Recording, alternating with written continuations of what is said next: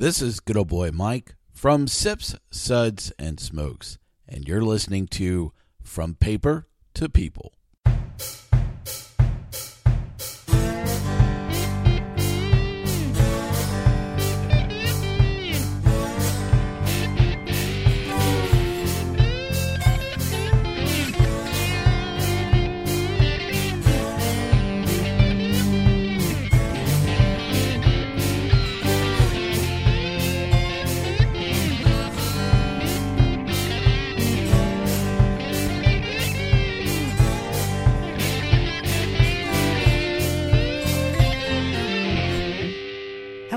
Welcome to another episode of From Paper to People, the family cookbook. My name is Carolyn Nee Laughlin, and I am your hostess with the mostest. Welcome to the Genealogy Podcast with a sense of humor.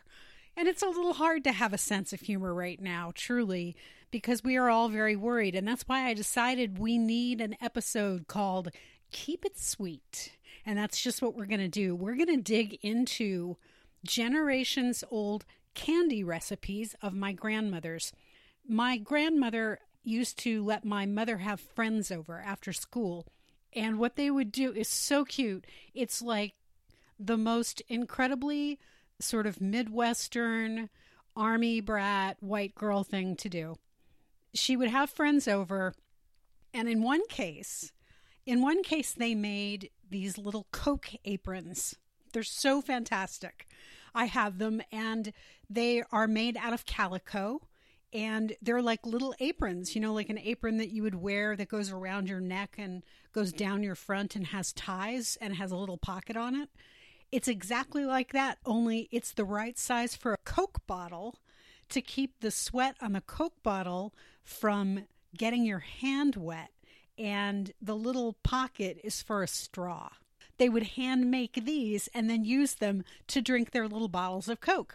And another thing that they would do is they would have their little bottles of Coke because, I don't know, feed people full of sugar. I guess it's good for them, right? Not so sure about that. But my grandmother would have them in the kitchen, and they would make and eat fudge. They would make and eat other candies as well. And homemade candy was a big deal in my grandmother's family. As I've said, she came from Omaha. She was born in 1905 in Omaha, and her mother made candy and her stepmother made candy, and it's just kind of a part of this sort of German-English heritage that I have. So I've got this wonderful book in front of me, and I'm going to pull out a couple of recipe cards, and I'm going to read you what we've got. But first, this service message. COVID-19, better known as coronavirus, has spread throughout the world. Symptoms of this respiratory disease may include fever, cough, and shortness of breath. These symptoms may show up 2 to 14 days after exposure. If you are experiencing these symptoms and have come into contact or are in an area with an ongoing outbreak, please call a hotline and/or consult with a physician. Clean and disinfect high-touch surfaces. For more information, please visit cdc.gov/COVID-19. Thank you. That service announcement was courtesy of Blueberry, the company that hosts my podcast, and the information was courtesy of the CDC. That's the Centers for Disease Control here in the United States. I know that other countries have different authorities, but you can always use cdc.gov to find out information about what's happening here in the United States. So I don't mean to leave anybody out, just wanted to qualify that. And now let's go to the land of fudge. Peanut butter fudge is my favorite kind of fudge. And this recipe is a recipe of my grandmother's.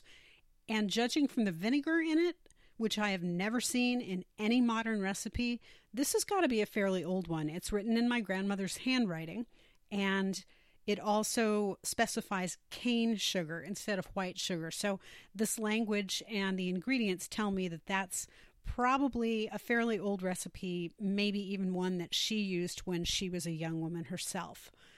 My dad loved peanut butter fudge so much and loves cashews so much that one time for his birthday, I made him cashew butter fudge. He loved it too. He was thrilled. So here we go. Peanut butter fudge. 2 cups of cane sugar, or white sugar, 1 cup of brown sugar, 1 cup of water, 1 teaspoon of vinegar, 1 tablespoon of butter, and a pinch of salt. The peanut butter is separate, okay? All right, so here we go. My grandmother's manner in writing these things is always confusing to me. Boil to 236 degrees, stirring to prevent sticking. Remove from fire and beat in 1 cup of chunky peanut butter. Beat till starts to set.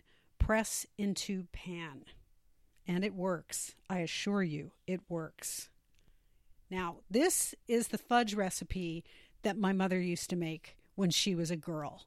And it's just wonderful. It's typed up, and I think my mother typed it up in her high school typing class, because I don't know about you guys, but we had typing class even when I went to school. And that's what this is. So 4 cups of granulated sugar, 1/4 pound of butter or oleo, which is oleomargarine, 1 cup of pet milk, which is a canned evaporated milk product, 1 teaspoon of vanilla, 1 pint of marshmallow cream, 2 packages of chocolate bits, which would be chips of some kind now, and 2 cups of nuts. More is better, but at least this much, chop fairly fine. Boil to a soft ball stage the sugar, butter, and milk. Remove from the stove. Add 2 packages of chocolate bits. Add vanilla and marshmallow cream. Blend until the chocolate bits are well melted. Add nuts and pour in a buttered pan. A 9x13 pan is nice. Makes thick pieces. That's my mom all over. Work fast after you start blending the bits, cream, and nuts. Makes about 5 pounds. So she and her friends, she made 6 Coke aprons. So she and her 6 friends ate 5 pounds of fudge. Those girls, I can't imagine that they weren't just rolling down the street full of fudge. Stunning. Here's another one. This is a recipe from a Mrs. Tully, and it's an old card. It's written in my grandmother's hand, in a younger version of my grandmother's hand, and it is battered and torn and spotted. So, Mrs. Tully's cream candy. 3 cups of sugar, 1 cup of Caro syrup, 1 1/4 cup of cream, 1 cup of nuts. Cook to 234 degrees. Again, use your candy thermometer. Beat until stiff, then push down on plate. Okay, I have no idea what you do after that. I suppose you cut it into pieces. But again, these things, they're not really telling us a whole lot. Here's an after-dinner mince recipe. And this is a very bad typing job from my mom. So I get the feeling that this was another one of her high school typing attempts. After dinner mince. Put 2 cups of sugar, 2/3 of a cup of boiling water, 1/4 teaspoon cream of tartar, 1 teaspoon vinegar in saucepan over heat. Stir until sugar is dissolved, then boil without stirring to 265 degrees. Pour onto slightly greased platter and leave until cool enough to handle. Pull candy with fingers, adding a few drops of oil of peppermint. When too stiff to pull, stretch into a rope 1/2 inch in diameter and cut with scissors in small pieces. Put it once into a bowl of powdered sugar and leave until sugary. Can you do that with your kids? That's what I'm thinking of with all of this. I know I'm saying, hey, fill your kids full of sugar and then let them run around crashing into furniture inside your house. Not necessarily the best idea. I know that. I understand that. I don't have children, so I don't have to deal with what happens when you fill your children full of sugar. But I would think that this is actually kind of a fun thing to do. Not just cookies, not just cake, not just cookies or cake from a mix, but to make candies. It's really reaching back a couple of generations. Here's another one. Pecan pralines.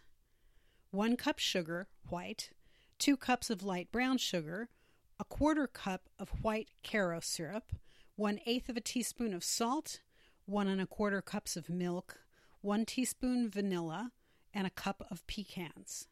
Combine all but vanilla and pecans. Cook to soft ball, 236 degrees. Remove from fire and cool to lukewarm. Add pecans and vanilla and beat with wooden spoon until it loses its gloss. Drop by tablespoons on waxed paper and spread to 4 inches diameter. Wrap in cellophane. If anybody is from Louisiana, specifically the area of New Orleans, you can tell me whether or not that's a faithful recipe. I will believe you either way.